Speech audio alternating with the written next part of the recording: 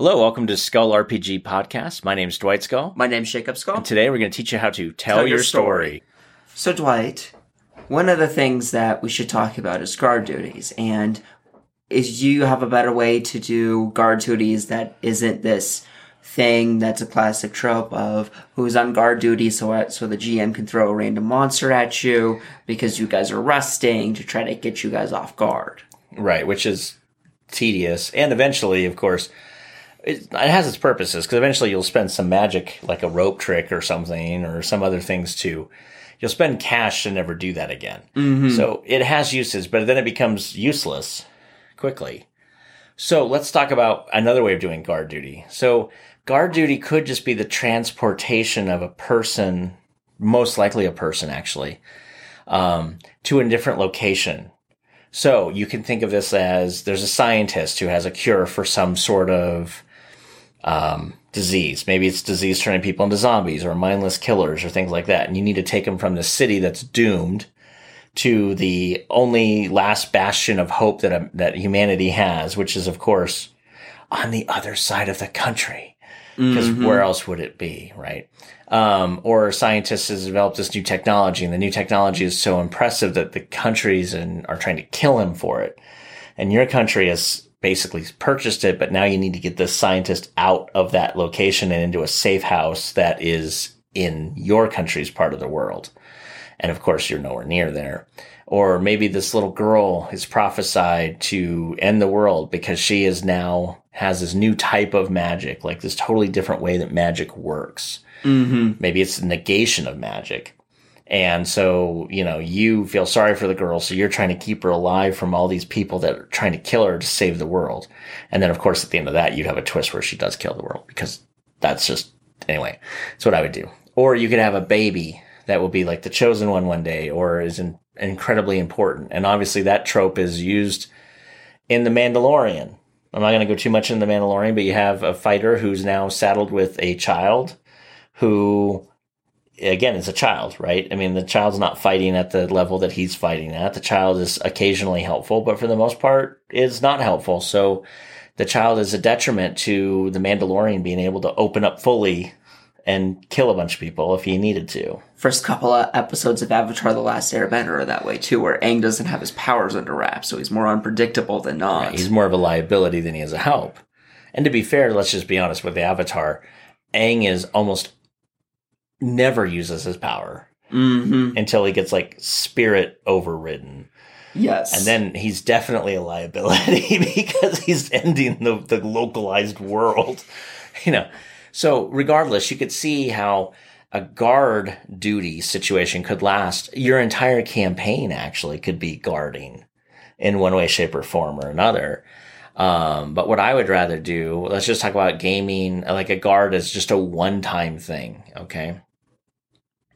So what I would do is I'd create an obstacle and a check. Again, you'll see that if you ever listen to any other episodes, I like to create a lot of charts.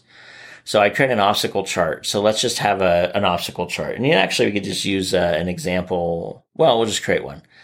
So let's just say the story is you're trying to get a scientist through enemy territory because they have a cure. And what they're trying to get through is a horde of zombies, because the zombie plague, it's actually a plague, and it's communicable, and people that get bit on or saliva transfer from a zombie to a human eventually turn into another zombie. And so this scientist has figured out a cure for it, but the problem was his entire area was overrun before they could evacuate. So your team has been sent in to bring him to there. So let's just talk about one little, all you need to do is get him from the place where he's at, he's holed up, into a truck. That's it. That's the whole game. So that one night. And so basically what you have is you would have them, I would do an obstacle of how many zombies are in the building that he's in. So maybe he's holed up in the basement. So you guys got to kill a bunch of zombies on one side, break into the building. So that involves chain link and other sorts of things. They cut through that. They got to break open a door, which is locked. They break open the door. They got to kill a bunch of zombies in the hallway. They got to go down. There are traps set by humans that have all died, but those traps are still there. So they got to disarm or get past the traps that the humans designed. Find that where the doctor is, because they don't know exactly where he is. He's on the top floor, he's on the bottom floor. So they're sweeping floors, trying to find out where this doctor is located. Then they got to convince the doctor that they're human and they're there to help him.